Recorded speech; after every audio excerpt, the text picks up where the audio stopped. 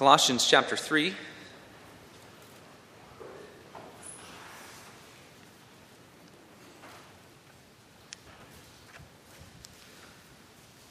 Colossians 3, beginning in verse 12.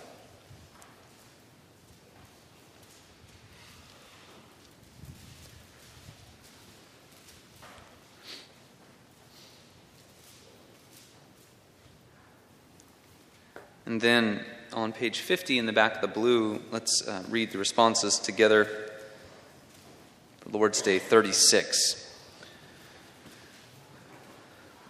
Colossians 3, God's word given to us for our good. As his people, let us receive then this word that he gives to us. Therefore, as God's chosen people, holy and dearly loved, clothe yourselves with compassion, kindness, humility, gentleness, and patience. Bear with each other and forgive whatever grievances you may have against one another. Forgive as the Lord forgave you. And over all these virtues put on love, which binds them all together in perfect unity. Let the peace of Christ rule in your hearts, since as members of one body you are called to peace. And be thankful. Let the word of Christ dwell in you richly as you teach and admonish one another with all wisdom, and as you sing psalms, hymns, and spiritual songs with gratitude in your hearts to God. And whatever you do, whether in word or deed, do it all in the name of the Lord Jesus, giving thanks to God the Father through him. In God's holy law, he says that you shall not misuse the name of the Lord your God, for the Lord will not hold anyone guiltless who misuses his name. The grass withers and the flower fades. The word of our God endures forever. Lord's Day 36, question 99. Let's read this answer together. What is God's will for us in the third commandment? That we neither blaspheme nor misuse the name of God by cursing, perjury, or unnecessary oaths, nor share in such horrible sins by being silent bystanders.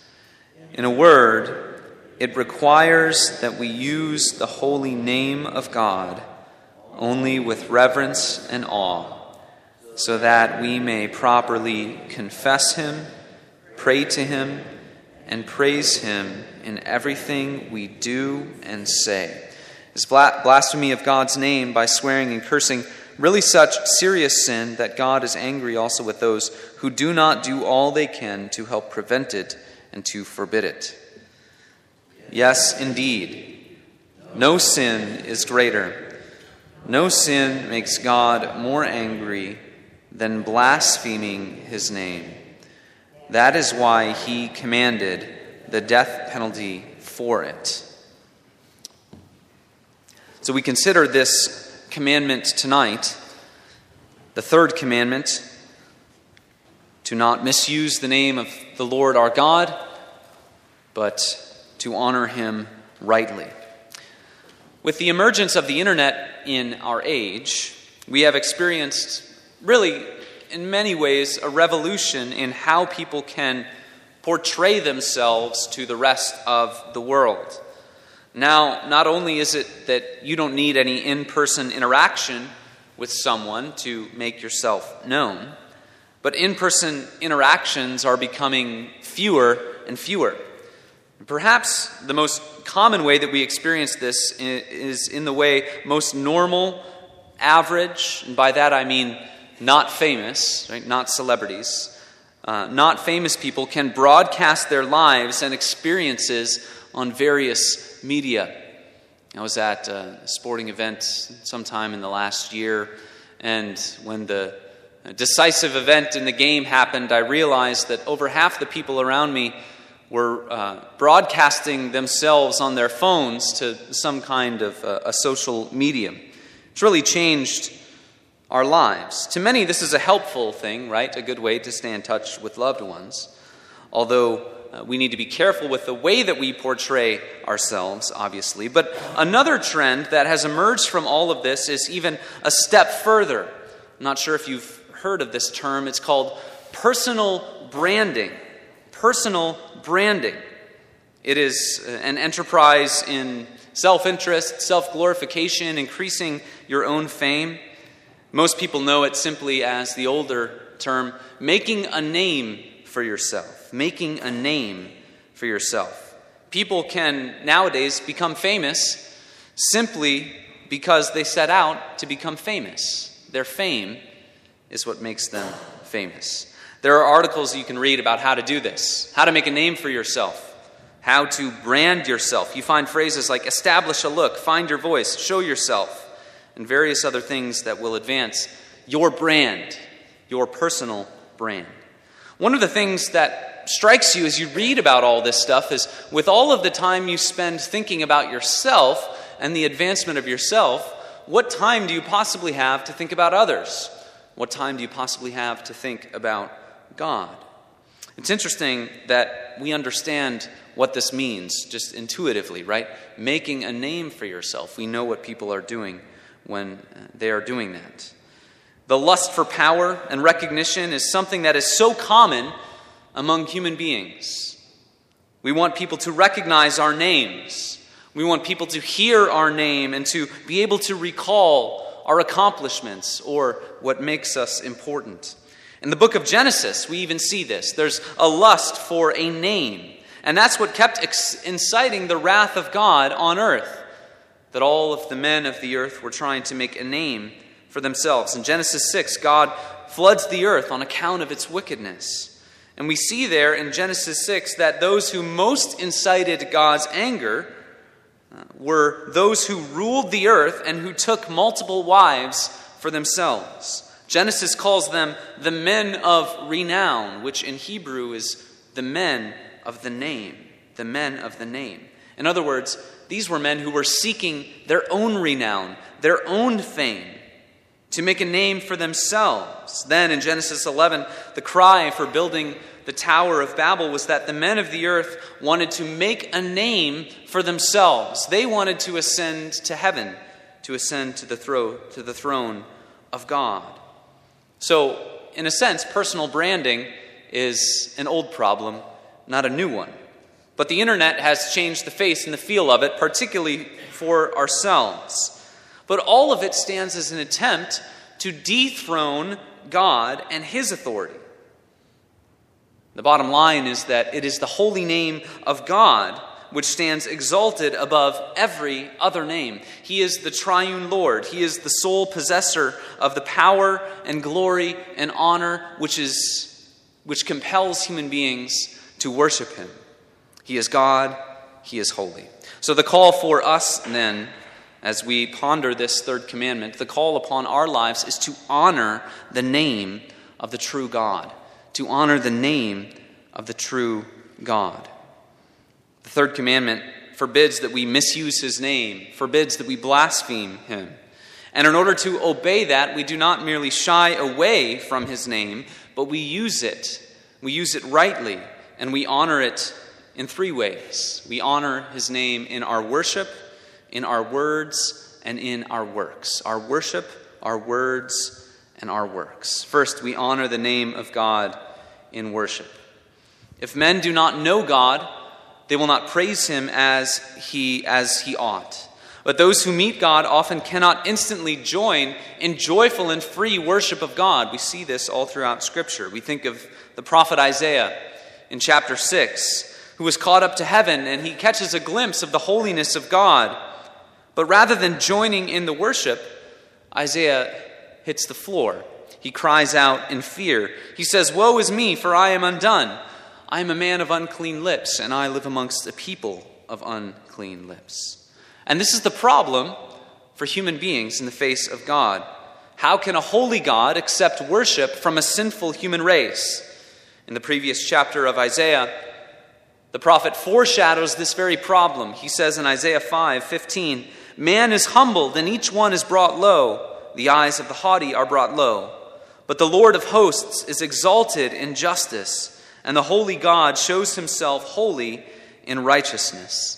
So just as the men at Babel are literally brought low by the action of God, so everyone is brought low in humility when they come in contact with God truly.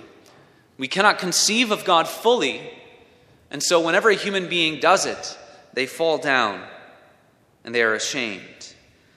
But this does not stop the issue at hand, that we are called to worship God. And even though He is holy and we are sinful, God's word compels us to do so. And a day is coming when all, whether they like it or not, will worship God. Isaiah 59 says this, "So they all shall fear the name of the Lord from the west, and His glory from the rising of the sun. For He will come like a rushing stream, which the wind of the Lord drives." Zechariah 14 says this, "The Lord will be king over all the earth. On that day the Lord will be one, and His name one." Isaiah shows us what will happen when God finally reveals to the whole earth the truth about the holiness and the power of God's name. Men will not have a choice. They will have to worship God. And yet we find that at perhaps one of the most important points in Scripture where God reveals His name, we learn something very important about His character. And what we learn about His character is that He is a merciful God. He is a forgiving God. We learn about God's name in Exodus chapter 3. And there He shows that He is a God who will deliver those who cry out to Him. Exodus 3, the Lord says to Moses, "I surely have seen the affliction of my people who are in Egypt, and I have heard their cry because of their taskmasters. I know their sufferings, and I have come down to deliver them out of the hand of the Egyptians and to bring them out of that land to a good and broad land, a land flowing with milk and honey." Then Moses said to God, "If I come to the people of Israel and say to them, 'The God of your fathers has sent me to you,' and they ask me, 'What is His name?' what shall I say to them?" God said to Moses, "I am who I am." And He said, "Say this to the people of Israel, 'I am has sent me to you.'" This God's name is I am. In other words, God is not one who has to talk about doing things that He might do. He doesn't talk about things that He hopes to do or hopes that He one day will accomplish. God is a God who does all that He purposes to do from all eternity. God is a God whose purposes cannot be thwarted. He exists as the one who does all that He has promised. Not only has He made a name for Himself as Creator, He has made a name for Himself as Redeemer. Within His relationship to His people Israel, His mercy was always evident. For although they would have been exactly like Isaiah in His presence, falling down and saying, "Woe is me," God instituted an entire system, sacrifices and offerings that allowed them to approach Him in worship. The sacrificial system was to heighten the awareness of God's holiness and to heighten the awareness of their sin. But the altar in the Holy of Holies was the representation of that. It was there that the mercy of God and the justice and the holiness all came together, where God was shown to be just and merciful and loving and holy. So the priests found their purpose in being the mediators of this relationship, so that Israel could fulfill what God had called them to do. Psalm 106 says this about Israel's purposes. Why did God save Israel? He says this, "He saved them for His name's sake, that He might make known His mighty power." Psalm 75, "We give thanks to you, O God, we give thanks, for your name is near. We recount your wondrous deeds." Israel was to recount the works that God had done for them in mercy, all that He had done in bringing them out of Egypt, all that He was doing in forgiving their sin. So God's name, the point of all of that is that God's name is made known through revelation, through what He does, through how He saves His people. Moreover, though God's name should have been worshipped in the earth by Israel, His name was blasphemed through their disobedience. They did not represent who He was to the world, but the way that God would finally sanctify His holy name would be in the name of His Son. In Christ, we find that it is not just the spoken word of the burning bush in Exodus 3, It is the living Word, Jesus, the living Word, who comes to glorify God's name once and for all. Before Jesus was born, the angel told Mary, "You will bear a son, and you shall call his name Jesus, for he will save his people from their sins." When we consider Jesus, the story, in light of all of Scripture, we see that what he is doing is he is coming to finish once and for all the purposes of God in salvation. He is coming to show once and for all that God is a God of mercy. In other words, the ministry of Jesus is a ministry of God's name, just as in the Old Testament he showed that he was a God who forgives. So he ultimately shows that in the sending of his Son. In John 17, Jesus prays this in the high priestly prayer. He says, "I have manifested your name to the people whom you gave me out of the world." But it was not just that Jesus came to reveal the name of the Father. For what we see is that the name of Jesus becomes exalted as the fullest and surest name of salvation. Philippians 2, "Therefore God has highly exalted him and has given him the name that is above every name, so that at the name of Jesus every knee will bow and every tongue will confess that Jesus Christ is Lord." The Apostle Peter says, "There is no other name other than Jesus by which men might be saved." Jesus is the one who comes to glorify his Father's name, and yet his own name is exalted in the process.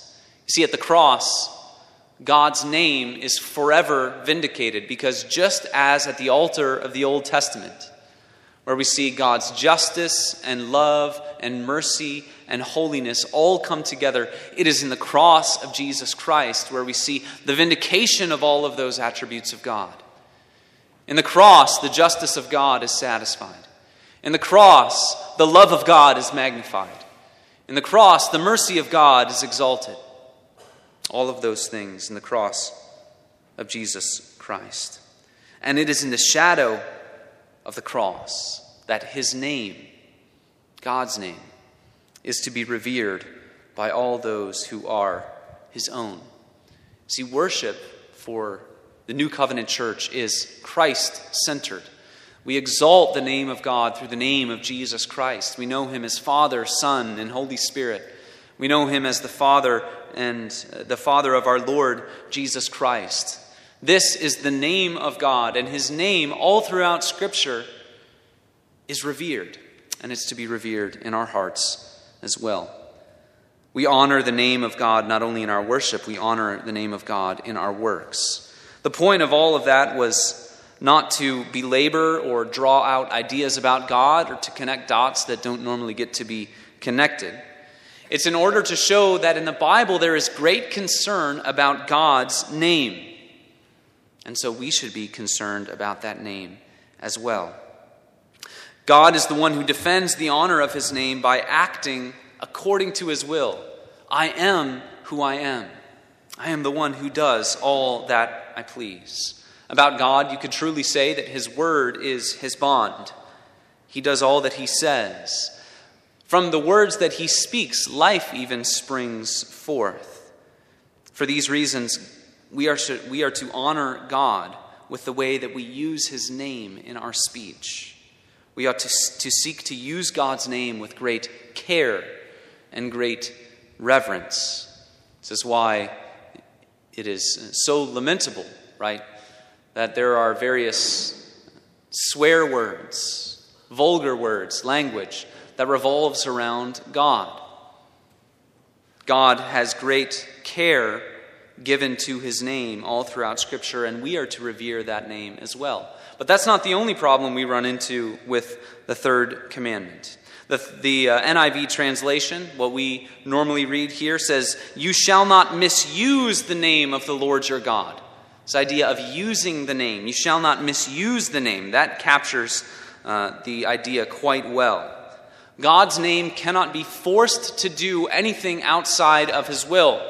So the Catechism picks up on a couple different things. We are not to misuse God's name. This is fairly obvious to us, but we are not to misuse God's name in sorcery or magic. Because all of that is a copy, a cheap imitation of what God's power is in the Bible. God is the one who speaks and life comes forth. But what is sorcery or magic? It is an attempt to bring the universe under your own control, to use God for your own ends. All pagan worship, particularly in the Greco-Roman world and before, was an embodiment of that. Gods were called upon in order that so people could have a sense of control over their lives, control over the universe. So we are not to misuse God's name in that way. We are not to misuse God's name in false prophecy. All throughout the Old Testament, there were false prophets, those who were saying, "Thus saith the Lord," but then saying something that God had not really said. This is a problem not only for Old Testament Israel, this is a huge problem for the church today. There are all kinds of people saying, "Thus saith the Lord," God says this, but then giving a message that God has not said on any number of issues. Thus, our faithfulness to the third commandment is seen in by how faithful we are to Scripture. Do we truly regard it as our only authority in faith and in life?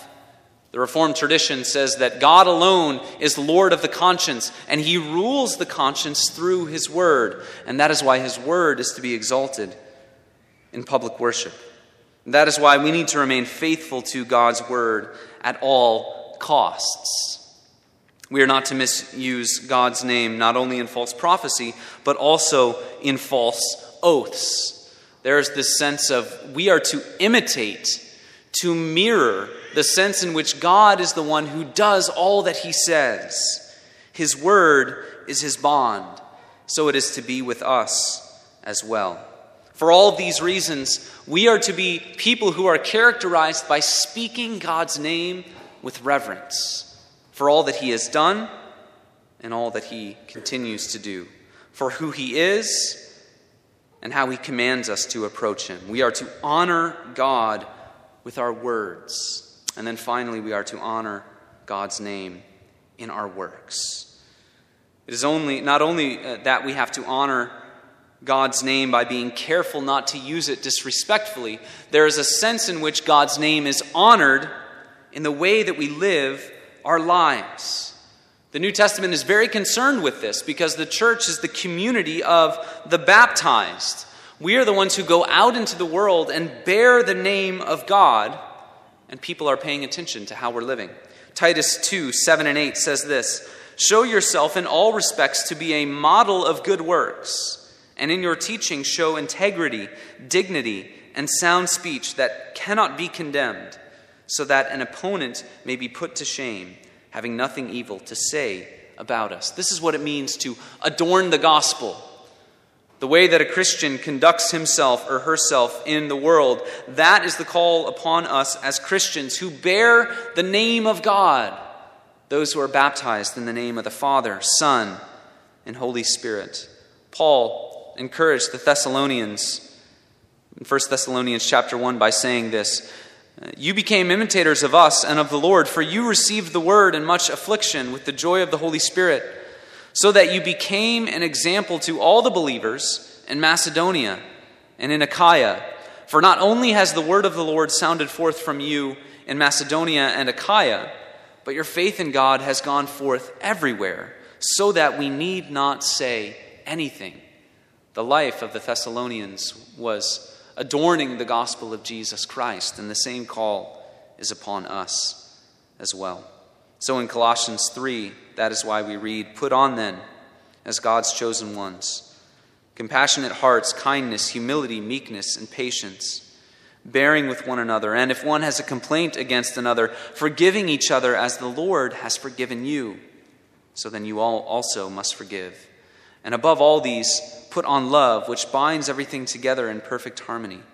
Let the peace of Christ rule in your hearts, to which indeed you are called in one body, and be thankful. Let the word of Christ dwell in you richly, teaching and admonishing one another in all wisdom, singing psalms and hymns and spiritual songs.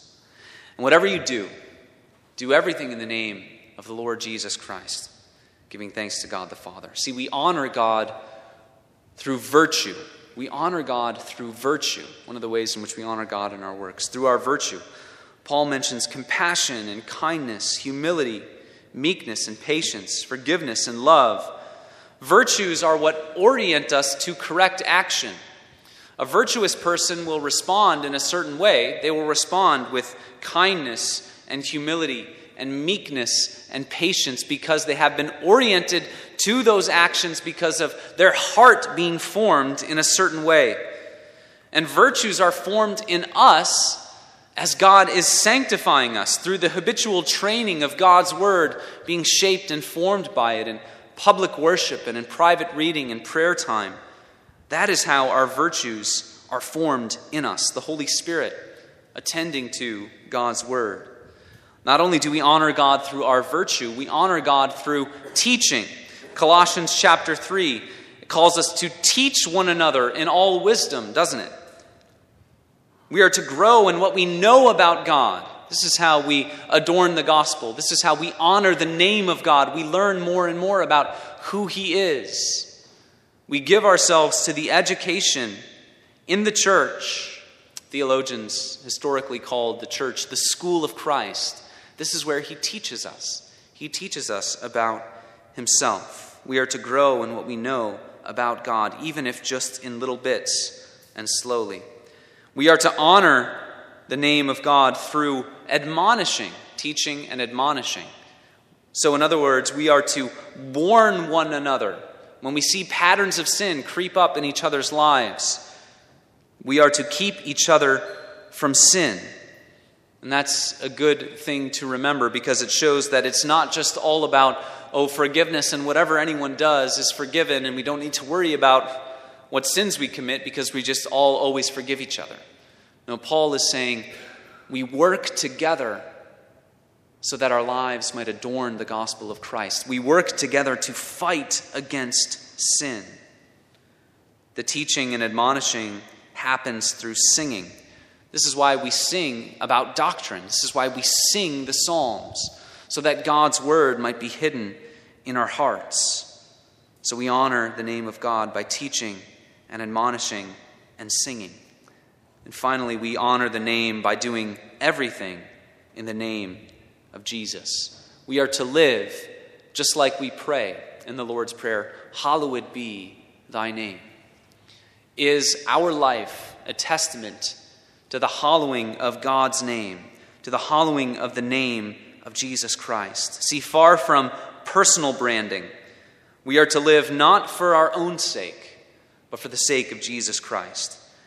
This does not mean that we should want to increase our fame or be a TV personality for Jesus, but rather as we adorn our probably normal lives in faithfulness, we know that one day God will be honored even through the lives of normal and faithful Christians, especially through the lives of faithful Christians, as our lives become a testament to His grace and even to His sanctifying power. It is the highest calling imaginable that we can live an ordinary life, but that each day we are given specific marching orders from the King of Kings. Our lives are given purpose not because of what we do, but because it is for the glory of God and the name of Jesus Christ. Our lives have meaning not because of what we do, but for whom we do them. For we do them for the honor and the glory of God, the exaltation of the name of Jesus Christ. Let's pray.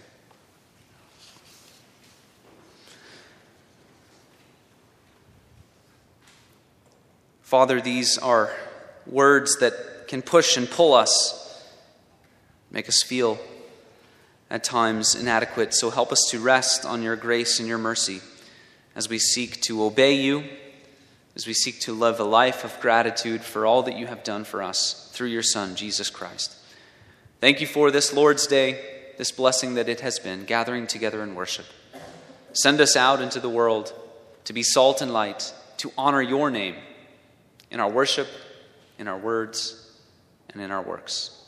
In Christ's name we pray. Amen. Number 319 in our blue Psalter hymnal, All Glory Be to Thee Most High. Stand together, sing all four verses.